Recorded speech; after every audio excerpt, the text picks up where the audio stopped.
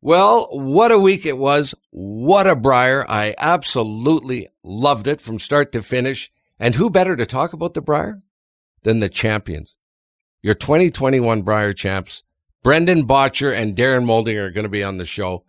Kevin, what do you think of the Brier?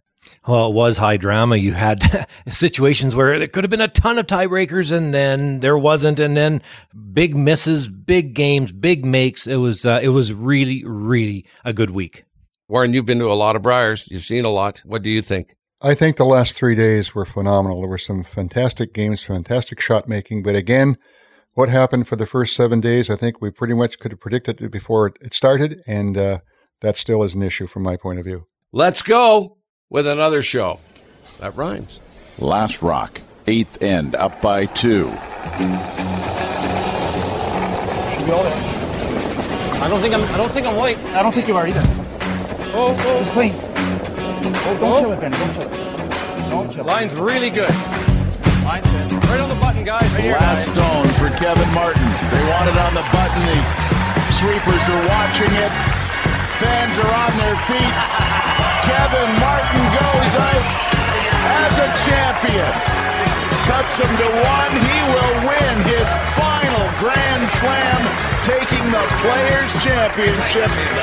Talk about putting an exclamation mark at the end of a career. All he had to do was cut him down. Kevin Martin can celebrate.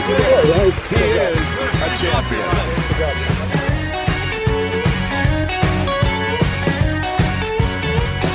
Brier. Kevin, you've played in a bunch, you've watched a bunch, you've been around it your whole life. Give me your take on the week. Well, the week started, I think, about how I would have expected. There's, quite a few lopsided games early, and then it got very exciting midweek, trying to figure out, could New Brunswick do it? That was a big deal. Could Quebec do it? And to get into that final 8, and in the end, pretty expected 8 of the top 9 teams on the rankings ended up getting in. But I'll tell you what, it was a really, really good week for people paying attention to our sport. Sean and I went walking between the semifinal and final.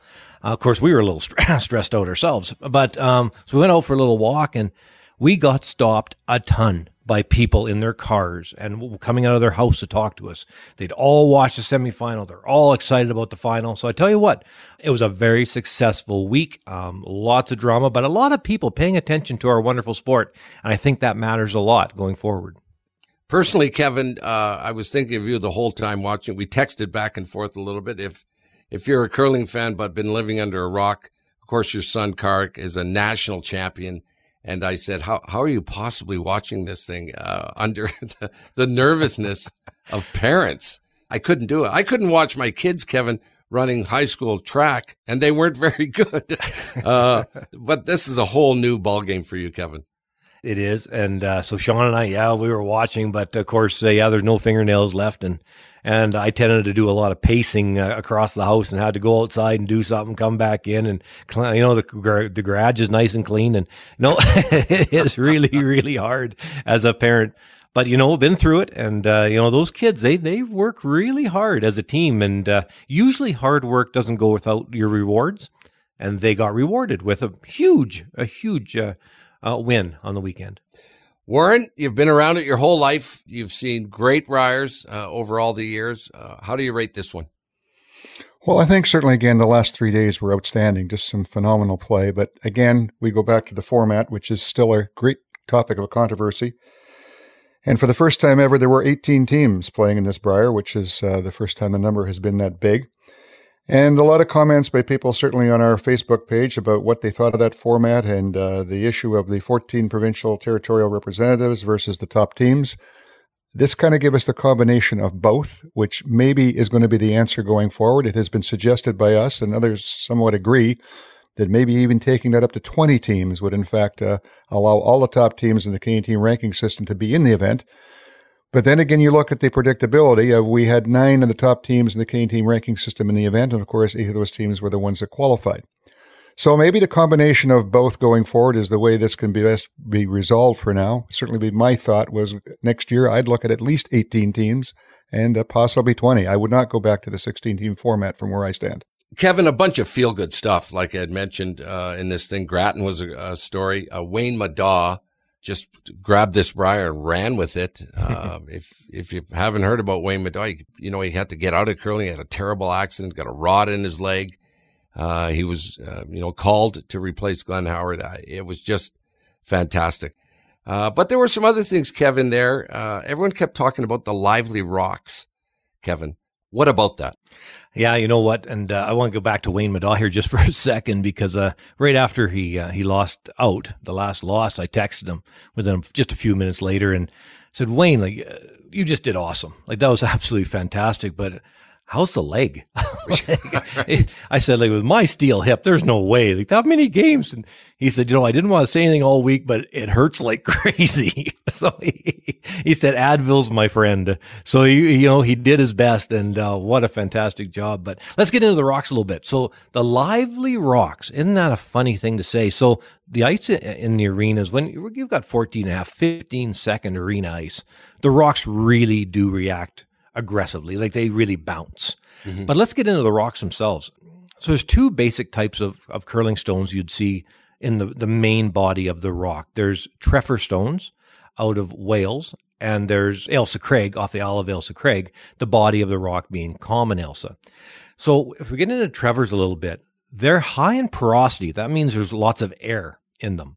But they're also high in permeability, which is how the air travels through the rocks. And the reason they work very well as a striking band, because they're able to compress, they're able to squish like a golf ball on impact. Therefore, the striking bands remain nice and shaped properly and not chipped, because on impact, they'll squish. So it kind of makes sense, right? It's common sense. Mm-hmm. And those aren't lively rocks. And that's actually what was at the Briar, was Trevor. So it's really kind of funny for me that they're saying the lively rocks. Well, actually, they're not, compared to other rocks, which I'll get into in a second. So, but they're very good rocks. That's what most clubs would want, is a treffer, be it red or blue. They call them grays there, but it's actually a blue treffer. And when they hit, because of the arena ice, they're very lively. And I guess you can call them lively rocks, but it's not really the rock. And of course, they're an insert stone. A Blue Hone insert, Blue Hone Ailsa Craig off the Isle of Ailsa Craig, is the running edge. And that's very low porosity and very low permeability. That's why the running edges stay so good. And they can slide along, and that also adds to the lively perception of the curling rock. Now, there's also common Ailsa Craig rocks. They're used a lot, not so much in curling clubs because they tend to chip, but the striking bands tend to chip, but they're used a lot in championship play. And I would imagine when the World Curling Federation brings in rocks for the World Championships in a couple of weeks, we're going to see them be common Ailsa. So everybody listening to this will have a quick look at that. Now, those rocks are high in porosity as well, but they're low in permeability, and that's important. High in porosity means there's lots of air in the stone, but the air pockets aren't joined together. They're not permeable, so they don't squish. So when you look at a common Ailsa Craig rock or a Blue Hone Ailsa Craig rock, you're going to see half-moon-shaped chips come out of them because they don't squish on impact. So for curling clubs, the rocks just don't last very long, but they're livelier. They're more lively because they don't squish. It's kind of like steelies. If anybody used to play marbles, when you ever hit the steelies together, they'd bounce like crazy. Right. Well, a common Ailsa, am I aging myself, you guys? Yeah. But common Ailsa are like that because they don't squish. They're very lively. So I guess if you want to call curling stones lively, it would be the common Ailsa that were not played with in this Briar, but they probably will be played later in this bubble. I don't know that, but it'll be interesting to find out, and I'm excited to see what the World Curling Federation brings in for stones. And I hope I wasn't too technical for everybody with the explanation of curling stones a little bit. So you wouldn't have changed them, Kevin? You wouldn't have changed anything about the stones? No, they're terrific stones. Great rocks that they had in there. No problem with what they're made of. It's just two different options. And as far as we're bringing up lively rocks, well, actually, of the two choices, the ones at the Briar would be the least lively of the two options. What's the whole stopwatch thing, Kevin, in watching a draw? We hear them say that's 14 seconds, that's 12, medium weight, throw normal, throw hack. So I hear a guy saying that stone was 14 seconds. How does that help the other guy? I know it does, but I don't know how. Yeah, isn't that neat? So for curlers that curl all the time, of course, stopwatches have been used for a very long time. But the speed of the ice matters as to how hard you have to throw the rock to get it to where you want it to stop at the other end. So 14 and a half seconds is about what this ice was this week. And that's from the time you release it at the hog line. Mm-hmm. You time from hog to hog. So you click your stopwatch when you release the rock. When it hits the second hog line, click it again.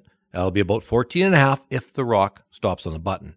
If this rock is back line weight, you're going to throw the rock harder, of course, to make it go further. So it's going to be about 14 seconds or 13.8. It's actually about 7 feet per second. We're getting technical again here. But so back line is about 7 feet. It's 6 feet more, but about 7 feet more. So about second more. So that'd be about 13 and a half seconds. And hack weight is a little bit more than that, 12 and a half seconds. Because you're throwing it harder. It's taking less time to get to the other end. So if you throw a guard, say it's a 7 feet out front, that's about 13 feet, almost 2 seconds. So you're going to throw that 16 and a half seconds from hog to hog. I'll tell you what, after I haven't played much curling in the last 7 years since I retired, but if you tell me, Kevin, this ice is 13 and a half seconds, even now I could walk out on the ice and I'd be very close to the button if you just gave me the time I need and where to put the broom, how much curl there is. You know what, Kev? Okay, this sounds like in golf, a stimp meter, and they say, okay, it's 13 on the stimp. Is that the same idea? So a guy knows it's fast ice or slow ice. A golfer could know how to hit a putt if it's really, high on the stimp or low. Yeah, exactly. If you take a top golfer out onto the golf course and put a blindfold on him and line him up right and say, listen, you've got a 12-foot level putt, stimp says 13. That golfer is going to be very close to making that putt with the right weight because that speed makes sense in his brain and the feel of his fingers. He'll know how hard to hit that putt for a 12-foot putt on a 13 stimp. No different than if you got 4 feet of curl, 13 and a half seconds, a curler would be very close. Got it. Warren, the games were great. High drama, some stories at the beginning, but also a couple of blowouts there, Warren. 14, 15, 16 scored, but also a couple of really low games. 1-0, 3-0. What do you say about all that, Warren?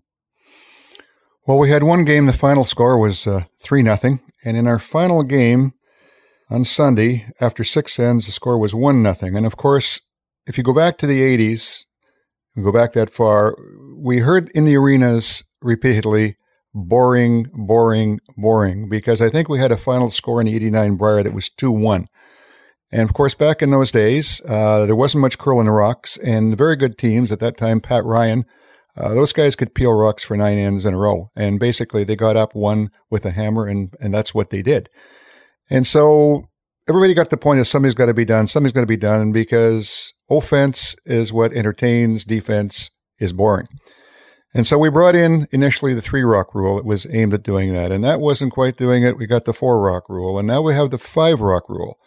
And now we still have 3-0 and 1-0 after 6 ends. And again, I'm hearing certainly on our Facebook page, boring, boring.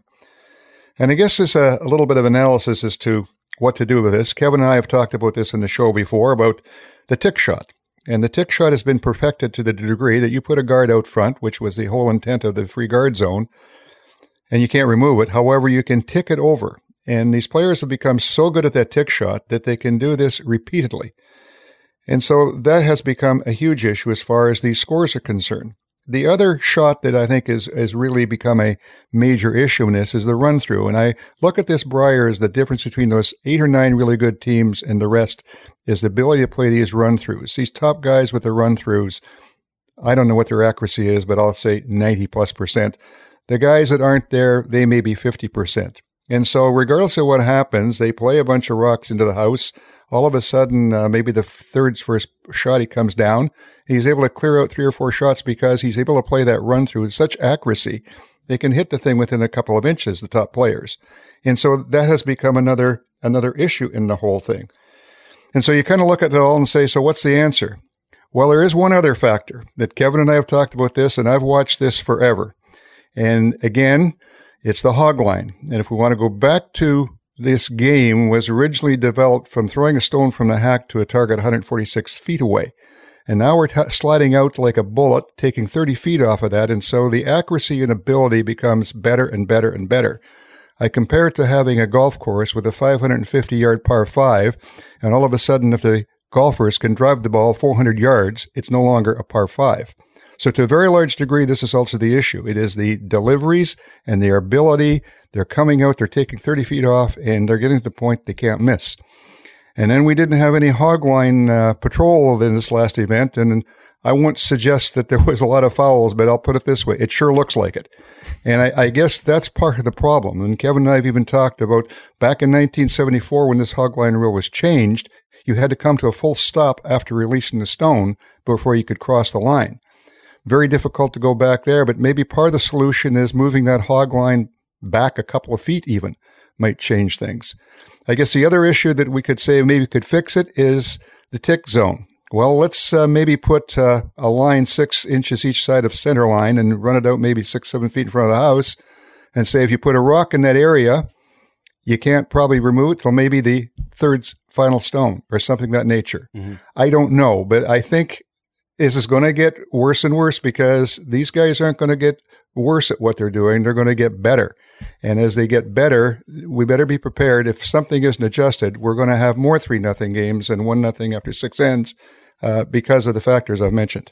But Warren, I don't understand your take of, you got highly skilled players.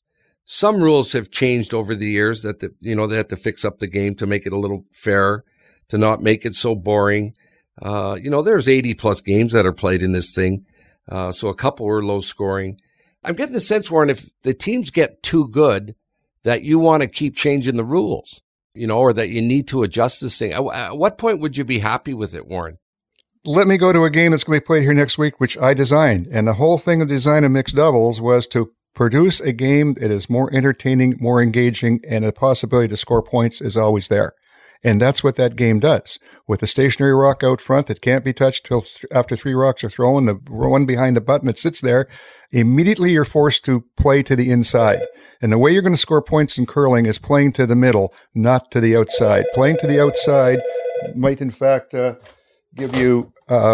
Someone disagrees, Warren. They're phoning you. That was the hotline. Sorry, Warren, go ahead.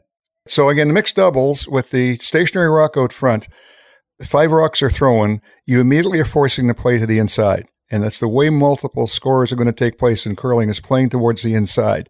Playing to the outside, not so much. I mean, the World Curling Federation introduced the power play into mixed doubles where you can actually set up the stationary rocks to the outside.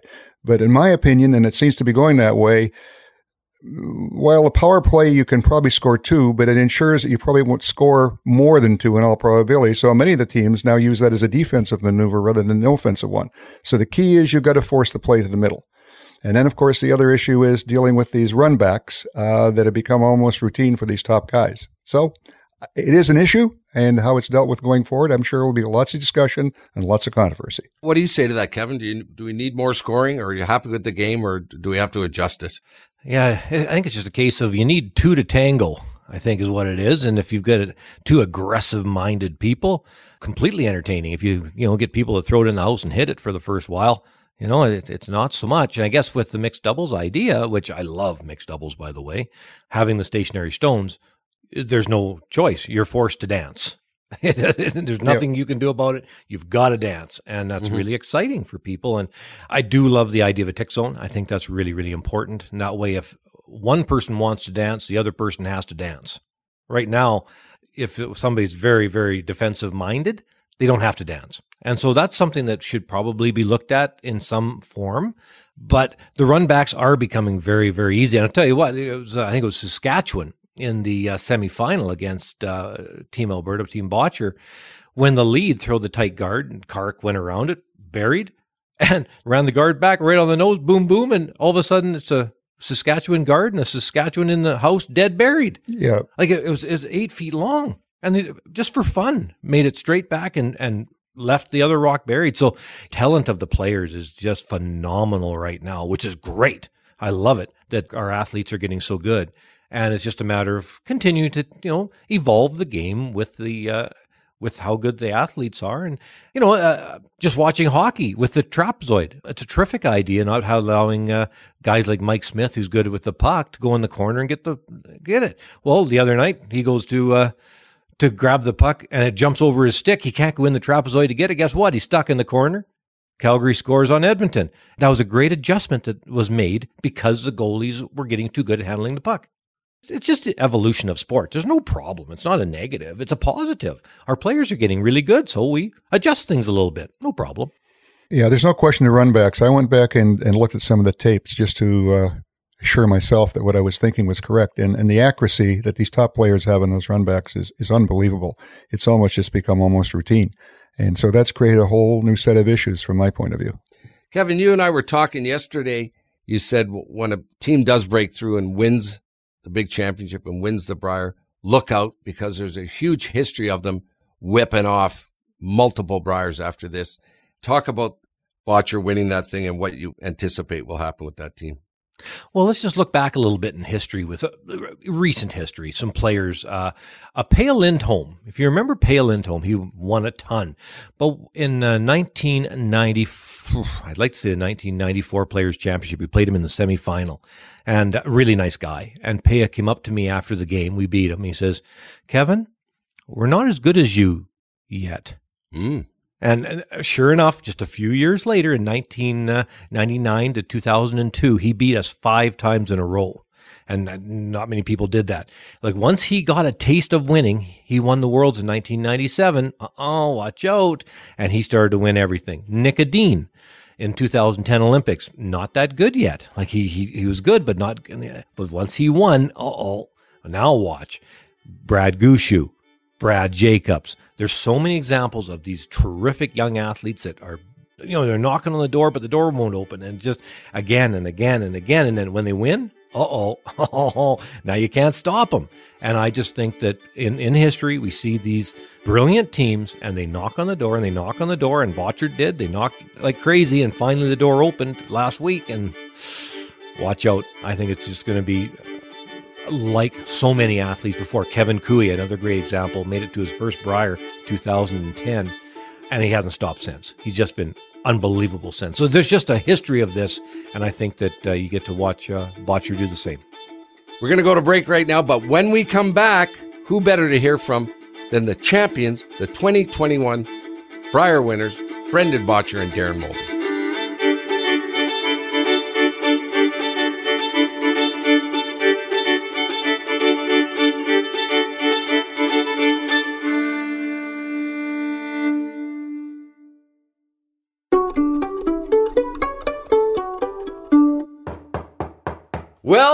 Well, another knock at the door with arguably the 2 biggest guests in curling right now.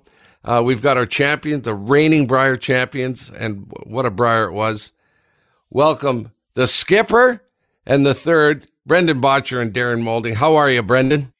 I'm great, thank you. Yeah, it's a pretty cool feeling right now, that's for sure. Unbelievable. And Darren, you're there? Yeah, I'm here, and I'm feeling pretty good. The sun's shining pretty bright this morning. I thought maybe we better wait a day or two. Someone might be hammered or something. How'd you celebrate this thing, first of all, Brendan, after? Well, there's not a whole lot we can do, but we were able to celebrate a little bit and stay within all the rules. And, I think that's important. We battled so hard for the last few years. You really got to savor that victory a little bit and enjoy the process. And how about you, Darren? How did you guys pull that off? I'll ask you first, Darren, that whole thing. I mean, it was so exciting the whole week. I loved it. I loved the format, the Friday, Saturday play downs. And talk about that, Darren, for a minute, how you guys pulled off this whole thing.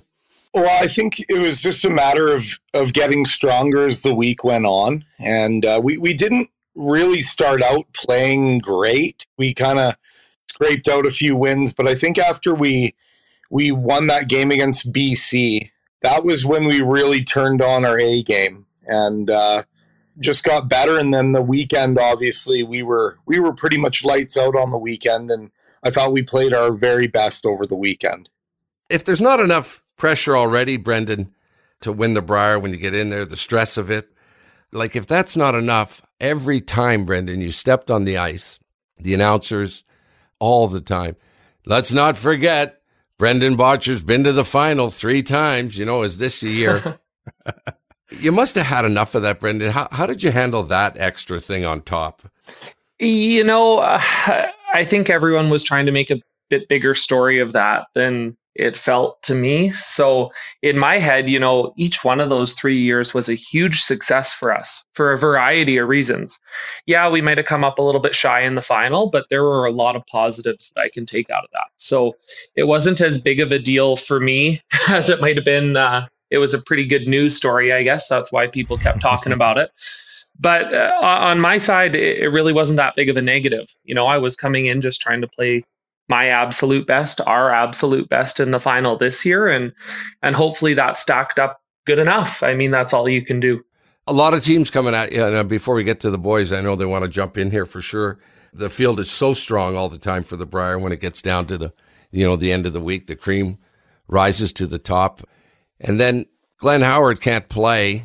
Wayne Middaugh comes in and everyone's sort of going, well, we'll see how they can do. Maybe not their year. That's bad luck. And then that whole Middaugh story rolls around. A lot of you guys said you'd watched him growing up. It may have been a little before your time, but that was certainly one of the stories. What was your take on that, Brendan? Well, certainly pretty cool. I think I figured out this week Wayne Middaugh won the Brier the year I was born.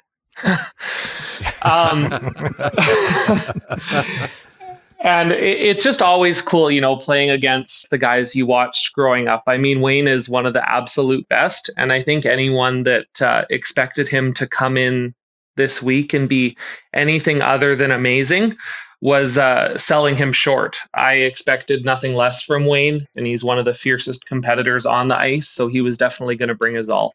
Well, hey, Darren, you actually got to play one event with Wayne Middaugh. I think a couple of years ago, he came and replaced Brennan for a Grand Slam event, I think. So you would have had firsthand knowledge of how well he can play. Wasn't that, when was that, Darren? That was actually before I joined the team, but I actually played against Wayne a whole bunch when I was skipping in my early Jute men's years. So he beat me up pretty good a few times. We actually played him in the final in Utica, New York. I thought I had a chance to win that game until I stepped on the ice, and then I realized I had a lot of work to do. But it was pretty neat actually being able to beat him for once, because when I was in my 20s, he whooped me up pretty good. So it was neat to be out there. I remember one time when you used to have to, the skip would always draw the button when they started to, instead of flipping a coin, you draw the button. And I remember playing Wayne, and you just, if you covered the nail, there was no triangulation at that point. If you covered the button, you just did it again. And I remember we're in a bonspiel, and so he covers again, covers again, covers again, covers again, covers again, covers for the 7th time. I said, Wayne, you've got hammer. That's enough. Because I don't even know how many he would have done. I just shut it down. Like, this is ridiculous. Like, I don't know how many. He might have went on for an hour. I don't know. But it was amazing. So that's how good Wayne Middaugh is and was. At that point, you're just trying to protect your draw path for the rest of the game. Oh, exactly. Hey, Brandon, I want to ask you one thing. So, of course, I had a bit of that, the monkey on the back stuff going on, so I can speak from a little bit of experience. So it's good of you to say that it didn't bother you and all that stuff. And that's okay. You can say that to the media. We don't believe you. But I just would like to get a feel for it. When your last one, when you hit and stay in the back 8 foot, you're as good at math as anybody. There's nothing. Cooey's got nothing. I'd like to hear what went through your mind because you know you've got it in the bag. Is it mostly relief or joy?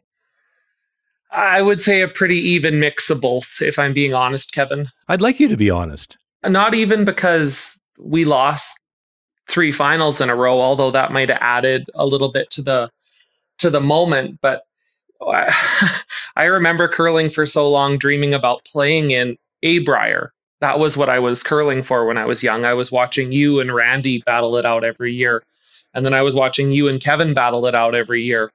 And I was just dreaming about playing in a Brier. And then that became reality. And then the dream is winning a Brier. And that's been my dream here for the last handful of years. And you're right. I mean, when we hit and stuck, I was 99.9% sure there was nothing Kevin could do. But if there was ever a curler that would throw a shot that may or may not be there and have a pretty good likelihood of making it, it's Kevin Cooey. So I was trying to, stay calm for just a couple more seconds until he realized there just wasn't anything. Ask you guys a question going back to that semifinal game, which I think would have to be the most important shot of your entire week. Matt Dunstan went to throw his last rock on that end. He probably had a couple of options. You guys are sitting there and you're watching this and you're saying, well, if he does this, we'll do that. What were you hoping he would possibly try to do with that last shot? Is that the shot that you kind of thought that was going to give you the best opportunity that he played? Or did you think he had other options? So about halfway through that end, Don Bartlett came out for a timeout. We called him out there. He gave us some feedback on a shot. And right before he was walking back to the bench, he said, that rock way up there, that one's going to be your friend at the end of this end. And kind of had that in the back of my mind through the next few shots. Matt played the shot that I think 19 out of 20 teams would have played. And I think they accepted in that moment that I was going to have that long angle run back. Yep. And truth be told, I don't think anyone makes that more often than they miss it. So you got to leave that for the other team at some point, because you do risk playing another shot, making it easier.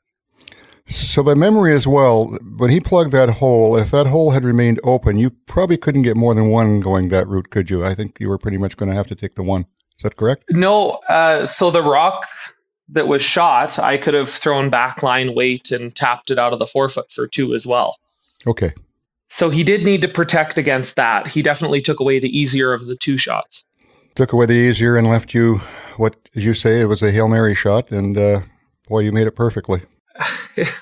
Yeah. Hey, Brendan, also, would it be possible, like we talked about it at the house here, but it might have been too much curl, and that's bringing that guard in close enough so that it took away both the out-turn tap and the out-turn angle raise. Would it be possible to get it there, or were the guards so long that there's just no way? It was a little bit tough. I'm sure you could have got it into a spot that took away both, but you'd really hate to throw enough weight to get it real tight or top 12 and then tick off one of the guards and leave me a wide open tap for 2. It's just one of those hard situations. I mean, we really didn't play that good of an end of curling, but when you have hammer, you've always got a shot. So just try and leave yourself the most makeable one at the end. I want to know about the strategy of the championship team going through the week. Did you guys change it depending on which team you're playing? Do you say, okay, against these guys, we've got to have more rocks in play, with these guys less, we've got to be more defensive with these guys? Walk us through that, Brendan. I don't play the opponent as much as a lot of other teams do. I really try and focus on what we do out there. We have a winning formula. If we execute our game plan and we play well, we win more often than we lose. So I try to focus on that more than playing the opponent. I mean, there's always some notes here, leave this fellow an in-turn hit if you can, leave this fellow an out-turn draw if you could. But that's more last couple shots of the end. If you got a choice, you may as well leave him the one he's more likely to miss. Darren, what about the skipper? Was he calm through the week? Did you like what he was going on? Starting right from the first opening weekend right till the end. How was your skipper all week? I mean, he's always a rock. Like, that's pretty much a given. Early in the week, I thought not just Brendan, but we were all a little bit rusty. We were throwing it well, but we just hadn't played in a lot of games, and that feeling of being out there and making shots to win games and making important shots in ends to flip ends around. I think we were feeling that a little bit the first few games. Once we settled down a bit and got comfortable, I mean, I could tell probably starting against BC that skipper was starting to get that look in his eye. And when he gets like that, I pretty much just try and stay out of the way and just help him out a little bit here and there. Mm-hmm. For me, and I find it helps everyone on the team if I can stay a little bit calm. And that's not always easy for me, but I've gotten better at it. I've gotten better at it over the last few years. And I try and have a nice balance of energy and passion, but staying calm to help Brendan out so that he's not the only one that's calm on the sheet. Well, other than Kark's pretty calm too.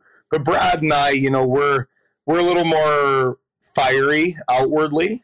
The balance is really nice. And but yeah, Skipper had that look in his eye, especially the last weekend. And when he gets like that, I feel like there's really no one that can keep up with him because he has all the shots and he's got the best balance of any skip in the game in terms of being able to throw any shot, any turn, any spot. There's really not a weakness there. When he gets like that, you just gotta let him roll and you gotta support him, and that's what I do. So let's talk about the BC game for a minute. You guys went through a real different experience there in that situation with the Steve Laycock issue with the ice. Something I don't think I'd ever seen before. The last time I remember a delay in the Brier, I think, was back in 1999 when the power went out. How did that impact with you guys, and how did you handle all that? That was an interesting experience for sure. I certainly haven't experienced anything like that. I'm not trying to drag on Steve at all. I mean, he got caught up a little bit in the moment and did something he probably shouldn't have. And unfortunately, it was just in the perfectly wrong spot, and we really had to stop and repair and make sure it was a good sheet moving forward for all of us. But in that moment, you just got to try and stay calm, not get worked up. I mean, certainly for me, getting confrontational is not going to help me play my best for the rest of the game. So you kind of got to let the situation play out. And I was fortunate enough that Darren stick-handled most of the issue as it was going on.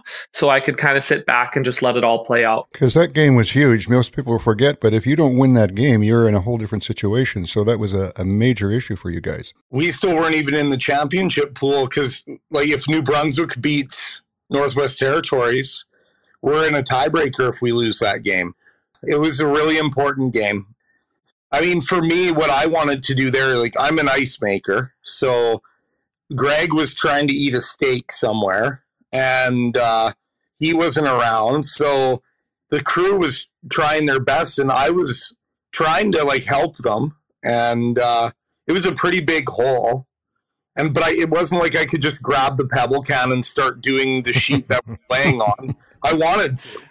And for me, I just wanted my teammates to sit there and just don't worry about it and let me deal with it. And it was 45 minutes of hard work for me to try and get everything done. And then, they were classy, but I still, like, they wanted to play right away. And I was like, no, we're not playing on this. We can't. And I just told them, like, I don't want to drag this out, but we have to because the sheet's unplayable and we're the non-offending team and I want the sheet to be playable. One of the tricks when you're trying to fill a hole is you fill it with water and then you put a paper plate upside down over the hole. Oh. It makes it freeze quicker. I know this from experience. So I was asking them I'm like, you've got to have some plates somewhere. Like, don't you? And unfortunately, they didn't. So that was an issue. And then once Greg got there, like, Greg was able to fix it pretty quick. But I tried to take some stress off the guys. And when we were done, like, after 45 minutes of that, I can honestly tell you, I felt like going to bed. I was totally tired and out of energy. And when we started up again, Brendan was the one who took over and actually got me fired up again. Until Brendan just looked at me and he said, we're not losing tonight. Like, we're not. But it was a really unique situation. Steve, I go way back with Steve. I lost the junior Canadian final to him in 2003. He felt awful. He did. And if he could take it back, he would at least walk over to the carpet and give it a whack there. I mean, you got to know if you're going to slam your broom, at least go to the side of the sheet. But we were all just trying to manage the situation the best we could, including Team BC, including Steve. I mean, I felt bad for him in a way because I've never done that, but I've lost my temper a few times and broke brooms or done things that aren't great. And you feel embarrassed and you wish you could take it back, but you can't. So I just told Steve, it's okay. Deep down, like, yeah, I was a little angry. I mean, I think all of us were a little bit. It happened and we dealt with it. And I actually think in the end, it probably helped us because it was one of our better wins we've ever had as a team, I think. I'd just like to comment on that. Curling's one of the few sports where there really aren't penalties in the rules. I mean, in any other sport, that would be a foul of sorts, a penalty of sorts, and there would be a punishment for that. And in curling, sure, we can fine the guy after the event's done, but how does that help the team that was fouled against? And I really think that's a huge gap in our sport. The fact that there isn't some kind of tangible cause and effect for, blatantly breaking the rules. Yeah, it's one of the issues. It's not like golf where you can all of a sudden, if you ground a club in the sand trap, as example, you're going to lose 2 strokes. We don't have anything defined in that nature with curling, and it's always been the issue. It's sort of the mix between the top competitive player and the average club player. There isn't a big bridge there. And it's interesting as to going into the future how this might be dealt with or having some way of dealing with it. I mean, for me, a way to do it would be the player gets ejected from the game. And then, wow. But I mean, not to rail on Steve, but I just think that you eject the player from the game, and then if their fifth wants to come in, he has to come in place of the ejected player. And that would have been at least a punishment. But for us, really, and I'm not going to skirt around this, it cost us a deuce. Absolutely.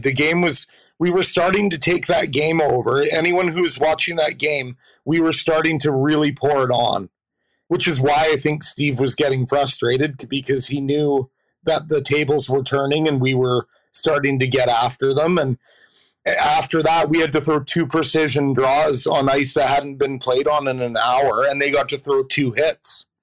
And we couldn't put our draws in the right place because the ice was 10 feet different in weight.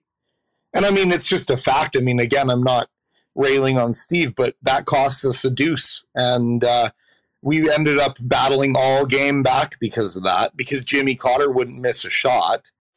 Brendan, talk about playing with COVID protocols to do this.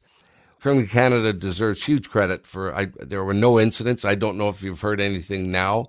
How did you guys handle it between draws? Yeah, I'd just like to start huge hats off to Curling Canada. I mean, now we're 2 events through this thing, despite the many, many COVID tests that happened down here. There's yet to be a positive. So that's really a statement of, how strict the protocols are. And then also a huge props to all the athletes for really following through on their end of the bargain. Mm-hmm. It was tough, a little maybe easier for me personally. I can work full time. So when I'm not at the rink, I'm back at my laptop working. And that was a pretty good way for me to kill a whole bunch of hours. I think everyone had a little bit different way of dealing with that, but I think our team, maybe more so than most, we're busy in our day-to-day lives. So curling is not the only thing that we do, and that gives us a little bit of perspective. And in this instance, it gave us a little bit of something to do while we were sitting alone in our hotel rooms. You worked between draws at the Briar? Yeah. Wow. Were you doing it all right away after each draw, right till bedtime, and then up again the next day doing more work? I have a ton of support from Spartan Controls. They're behind me 100%. In the past, I've used vacation days to take the Briar off. This year, I made a decision that working was actually going to be a bit of a benefit to me, just so I wasn't sitting alone in my room kind of stewing. So I was selective. I took half days off where I needed them, so I wasn't, stressed while we were on the ice. But other than that, I worked and I enjoyed it. It passed a lot of time for me. Even, we won the Briar Sunday evening, go through all that emotion, have time to celebrate with the guys. At 7:30 on Monday morning, I logged back into my work computer. So it all comes around full circle pretty quick. So let's look forward now. You're going into a world championship, and a very unique situation. I can't remember in history where you're going back into the same building on the same ice, but with different rocks now than you just played the Briar on. What do you think about that whole situation, and who do you look at the world level as being your toughest opponents? So it'll definitely be an interesting situation. I agree with you, Warren. I certainly hope the conditions are similar, not because I think that's an advantage, but just as a testament to how good they really were at the Brier. I don't think Greg and the guys get nearly enough credit for producing those kind of conditions week in and week out. And I hope we get very similar to that, even with the World Curling Stones that they're going to bring in. I think it's a small advantage maybe to us, just comfort level. Not only of the venue itself, but just of all the protocols here at the hotel and all the hoops we have to jump through relative to the COVID restrictions. But it'll be unique. I think there's lots of world teams that get up and play their absolute best against Team Canada. So we're going to have to be on our A game for sure. Certainly Nick Edin out of Sweden and Peter de Cruz out of Switzerland. And there's lots of European teams, Bruce Mowat as well from Scotland. Those guys would love to knock Canada down a couple pegs. So we're going to have to be our best. I hope we can stay down here and keep practicing in the bubble, even after the mixed doubles wraps up, so that we can just keep curling and keep feeling comfortable. And hopefully we can go into that World Championship on an upswing. Yeah, I want to get a little bit technical. I want to talk about your front end a little bit. And it just seems to me, and Darren and I had a good chat after you guys won, but a lot of teams tend to have one big monster and then a guy that's kind of normal. You seem to have kind of two monsters on the front end. And it seems to me that you guys have an advantage of being able to play both turns with the same amount of ability, I guess, from the sweeping perspective of holding it straight, carrying the rock, all these other things. Whereas a lot of teams, if they need a big shot, they'll go to one turn or the other, depending on which side the monster's on. Am I anywhere near right on this? It's fairly technical, but if you can get into that, I'd sure appreciate it. I think you're 100% correct, Kevin. And I think a lot of the top teams, depending on which turn they play, their monster, to use your words, switches sides, which is fine on a shot-by-shot level. But if you're playing 13 games at a Brier followed by 15 games at a World Championship, at some point, your monster's human too. And you end up using a lot of capacity out of them, right? And I think one of the huge advantages our team has is that we don't have to play that game. We can spread it out equally. We've got a third monster in Pat Jansen, who's sitting on the bench that's equally as good sweeper as the two guys we've got out on the ice. So I do think that's an advantage, even if it's just a bit of a psychological advantage over some of the other teams. If you've been living in a cave, by the way, as I jump in here, one of those monsters is Kevin's son. Okay, Carter. I think one of the things that gets overlooked too, your broom head works better the less you've used it. So later in a game, if you've used your monster every shot, that broom head is worn down. Wow. And when we can use both sweepers equally, and that's why I insist on sweeping as much as possible too, because why not put some of the strain on my broom head? If we can keep both those broom heads fairly fresh, then we have more effectiveness from our sweepers late in the game. What a great point, Darren. When it comes to the brush heads wearing down, I've never thought about this. This is complete news. Is it a line that is really affected by, say, Brad, say, sweeping more than Karek or vice versa, and his broom is used up more? Is it an inability to hold that line, or is it carrying the rock for distance is the most affected? This is great. I think it's mostly line, but it's also distance too, but mostly line. When your broom head's sharper, you can do way more with the line. And so in practice, you'll notice Brad and Kark barely sweep. Me and Pat will sweep everything because why ruin their broom heads for practice? So we'll clean the path. We'll sweep everything to save their broom heads.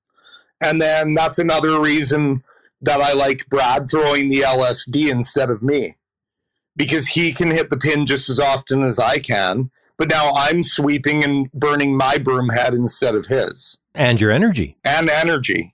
That's a huge factor. So at the end there, in the 10th end against Cooey, when Brad hammered that hack waiter all the way and we got by half an inch, I truly believe if we wear his broom head out, all game, we rock that guard. Huh. That's the difference between winning and losing. Brad and I have tested different broom heads with various uses. A worn out broom head can still do pretty good for distance, but not so good for line. Interesting stuff. That's fantastic. Yeah, great. Thank you, guys. This is like the old days with corn brooms. You used to have them broken in about 3 different levels. So, I mean, when you got down to the end of the game, you always pulled out the broom that was going to be working the best. It was the whippiest, and kind of the same approach. So, interesting stuff. You guys are both playing in mixed doubles starting here a couple of days. Is this a new venture for you? Have you played mixed doubles a lot? What's your foray into this going to result in? From my perspective, I've played quite a bit of mixed doubles. I actually really enjoy it. So, it teaches me a lot of things, being a skip that I don't have much exposure to. So certainly the sweeping side is one aspect, but the communication and the judgment skills and all of those soft skills that the front end picks up over time are skills that I did not have. Not that they're not important, I just never really had a chance to get them. And I think mixed doubles is a huge outlet for me to do that. So I've played quite a bit over the past few years. I really enjoy it. I'm playing with my fiance, for those that don't know, and we have an absolute blast doing it together. So it's a lot of fun for me. How it's possible that you could play something like that with your fiance and you don't fight? Like Sean and I, there'd be absolutely no chance we could do that. It'd be the end of everything. So it's amazing that you guys can play at a high level of something and then get off the field of play and just carry on. That's amazing to me. And yell at each other. Yeah. Wow. So I'd be lying if I said it wasn't challenging at times, Kevin. But, we have a ton of respect for each other, and we're both doing this because we love doing it, but we love doing it together. And we come back to that when there's some abrasive moments and, why are we actually out here doing this? And it's truly because we want to do it together. And you got to focus on that outside of the couple moments on the ice that can be a little tense. Oh, that's great. Darren, you're playing with Joanne Courtney. Have you played together before in this? Tell us about your venture here into mixed doubles. Yeah, so I played a few events of mixed doubles, not a ton. I've made a lot of ice for mixed doubles, so I've watched a ton of it. But I've played a ton of one-on-one in my life, a ton. Like, I bet you more than anyone. So I've always thrown the rock, got up and swept it, been really good at that. When I got into the Continental Cup and played mixed doubles, I think they sacrificed me, actually. They put me up against Alina and Sven, the best team in the world, a guy that never plays mixed doubles. And we almost beat them. So Joanne, I don't know, she said that she saw that and was looking for a mixed doubles partner that lived close to her where we could practice lots together. So she asked me to play, and Joanne's one of the world's best mixed doubles players. So I had to say yes. And yeah, I'm just really excited. And I mean, I don't know how we're going to do. I don't have a lot of experience, but like I say, with my one-on-one experience and the bit of mixed doubles experience I do have, I feel like we're going to be highly competitive. What if you end up facing the boss? You got to let him win, Darren. He's the skipper, man. I've faced the boss a couple times playing mixed doubles. We don't hold back. We go right after each other. I would expect nothing less. 110%. We want to talk about the rocks. There was a controversial moment there at the Brier near the end of the week. Before we do that, Brendan, everyone's aware of the page system that's been played in curling and then this format, which is relatively new.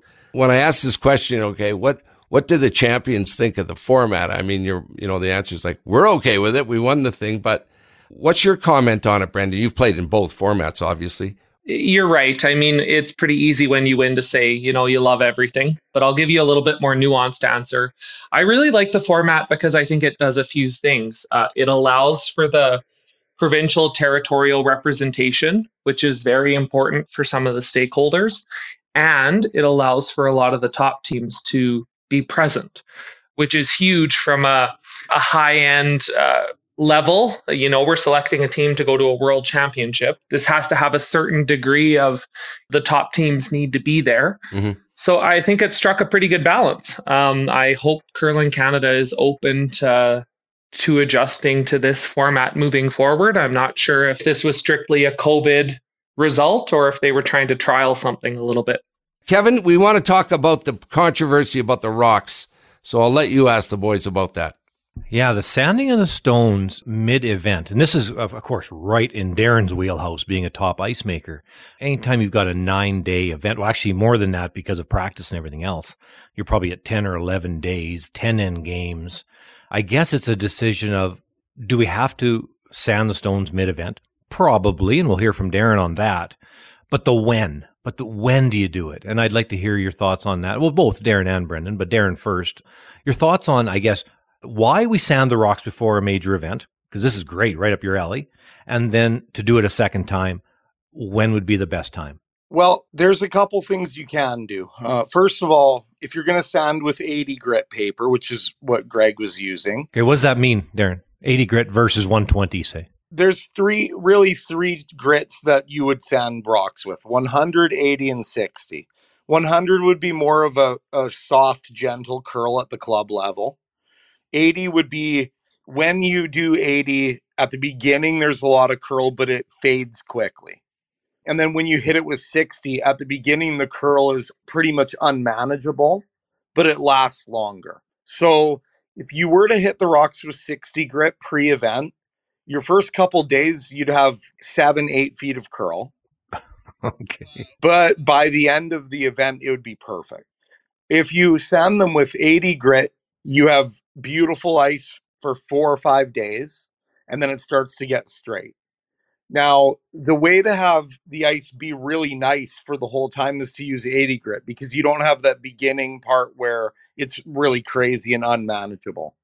So that's why they use 80 grit, and then it's beautiful. And some surfaces, it might last a little longer, but in the dry weather here in Calgary, with the big pebble they have to throw down, they just can't throw a small enough pebble down to get curl once the rocks start to smooth out.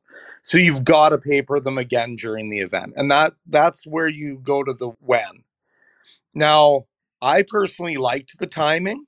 I thought, yeah, he maybe could have done it a day earlier. But if you do that, if you noticed in our final, the ice started actually getting a little straighter again.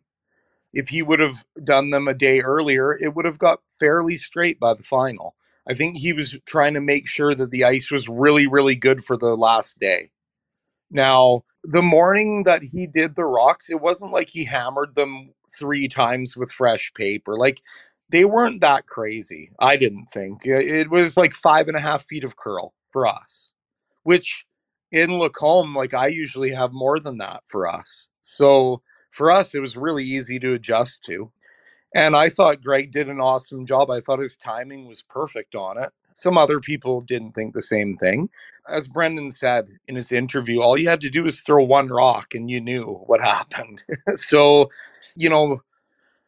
the ice changed significantly from Friday night to Saturday morning, but it was back to basically how it was early in the week. So I thought that the adjustment was fairly easy to make. You'd like, as an ice maker, to be able to do it and hide it a little bit more. Like, I've done it mid-event where I've done it and curlers haven't even noticed, because I make my pebble bigger and I smooth out the rocks a little bit by dragging them. And the other advantage I have as an ice maker is I can do one rock, throw my gear on, and throw the rock and know, like, well, it's curling a foot more, 6 inches more. So that's an advantage there. But, maybe Greg, if you asked him and he was honest, he might say that, yeah, maybe I got him a little too sharp. But I thought he did a great job. I thought the ice was beautiful for the last weekend. Absolutely phenomenal. Some of the best stuff we've ever played on. So that's good. And Greg's a fantastic ice maker. I certainly agree with you there. I guess from a player standpoint, shouldn't it be in the player's guide? Like this shouldn't be something that surprises anybody. Everybody knows it's a 9-day event. They're going to have to resand the stones somewhere in the middle, someplace. But I can't imagine how that can be done without players absolutely knowing exactly when, so that you show up to the rink completely knowledgeable in a Canadian championship. Brendan?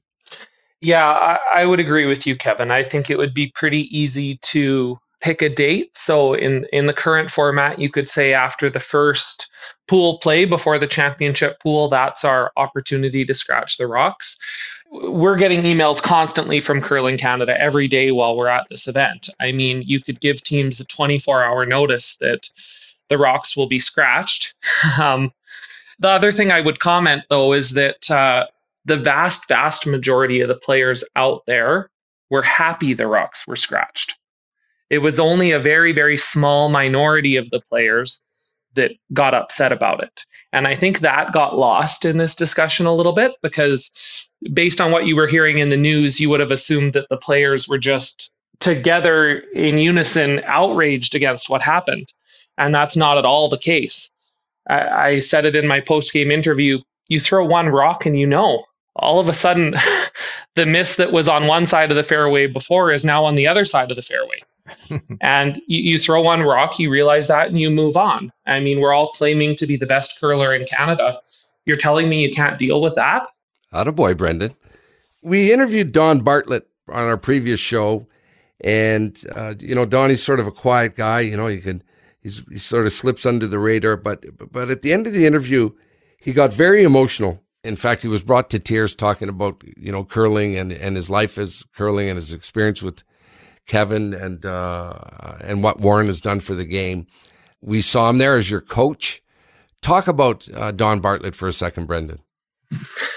I truly can't say enough good things about Don.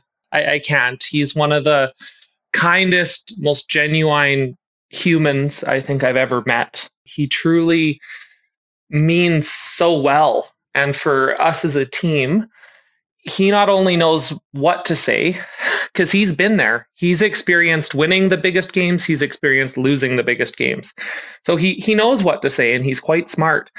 But he gets how to say it and when to say it and who needs to hear it. And when there's times you need to give some people some space, when there's times you need to intervene or even push a little bit, he knows how to do that. And I think he does it in a super kind and respectful way when he does. Mm-hmm. And I think all of us take note, because he's a guy that you can have a ton of laughs with on and off the ice. And then 5 seconds later, he'll be telling you something pretty blunt that you should be listening to. He demands a lot of respect when he does that. Kind of the gentle giant is what I was calling him by the end of the week. Speaking of Don Bartlett and the rest of you guys, congratulations again. It's obviously the biggest victory of your life, Brendan, and the rest of your team. Right after you guys won, when you're sort of sitting around and Cooey's saying, because they were running out of time, and Cooey's saying, okay, find something, boys, find something. And they couldn't, and they turned and they go, your game, boys. Okay, it's not your game. It's your tournament, your championship. All you guys gathered at the ice. We could see you saying something. What were all the comments with you guys that moment that you embraced each other, realizing you had won the Brier? To be honest, I'm not 100% sure what we said. I'm not sure if it was much more than nonsense in that moment. We were just all ecstatic. I mean, we work hard. And like we talked about a little earlier, I mean, we lost that game 3 times. We know what that feels like. Mm-hmm. And I think you just saw that flood of emotion and just the pure happiness and relief that came from that moment. That's a feeling I don't think I'm ever going to forget. What was going through your mind, Darren, after that 2 seconds right after you realized they were going to hand you the trophy? Well, I swear, when Brendan knows that rock, I almost went checkmate. I almost did. And then I said, don't, that's stupid. And I went to the guys and I'm like, we just won the Brier, guys. There's no shot. And anyone who knows, that's my style. Like, when I see something, I'll just say what I think. Brendan's like, hold on. And I'm like, no, he's dead. It's done. We won. Like, and then when they finally put their hands out, it was like I weighed half the amount that I weighed before. Right. Like, I just felt all that pressure go. Yeah, I think I don't remember what we said either, other than like, we did it. I don't know. But it'd be hard pressed to find a team that's gone through more together. I mean, We've been through so many tough losses and great wins, and we work so hard. Like, all the training camps we have Kevin taught us how to train. And just, it was just like, I always said, I need to win a Brier with these guys. It can't be with anyone else. It has to be with these guys. And I'm just so happy we could do it together. And I think all of us, when we looked at each other, you wanted to win it as much for the guy you're looking at as yourself. And that's what that was. Now, one of you guys, you both can't do it, but one of you guys has a chance for the hat trick here. The Brier, the Mixed, and then the Worlds. Let's keep it up, boys. All right? Let's keep it up. Congratulations again. Well done, you guys. Enjoy it as much as you can. Way to go. Hey, thanks, guys. Thank you, guys. Thanks for having us. Yeah, thanks so much.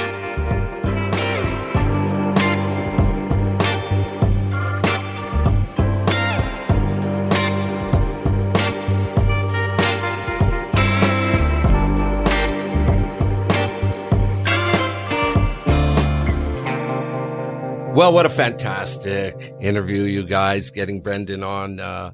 Huge day for them, of course, and a huge week. And Darren's got lots to say. Kev, what do you take away from that interview? You're right. Darren is, you know what? Like, to me, Darren has so much to do with this team winning because of his energy, his incredible energy. Brendan Bottcher is a cerebral, very smart, boring guy. My son is a great person, but he's a boring fella. And Brad, too. These are really intelligent guys, but they need that electricity. And that's what Darren brings to that team. You've got great curlers, but they need that energy. And that's what Darren brings. And that's why they're so good, I think. Outstanding stuff. In particular, all the comments from Darren as being an ice maker. And I think that really helps that team as well. He's got a knowledge of everything that's happening with ice and rocks that most teams haven't got as part of them. And I was really impressed with his comments about how they deal with the brush heads.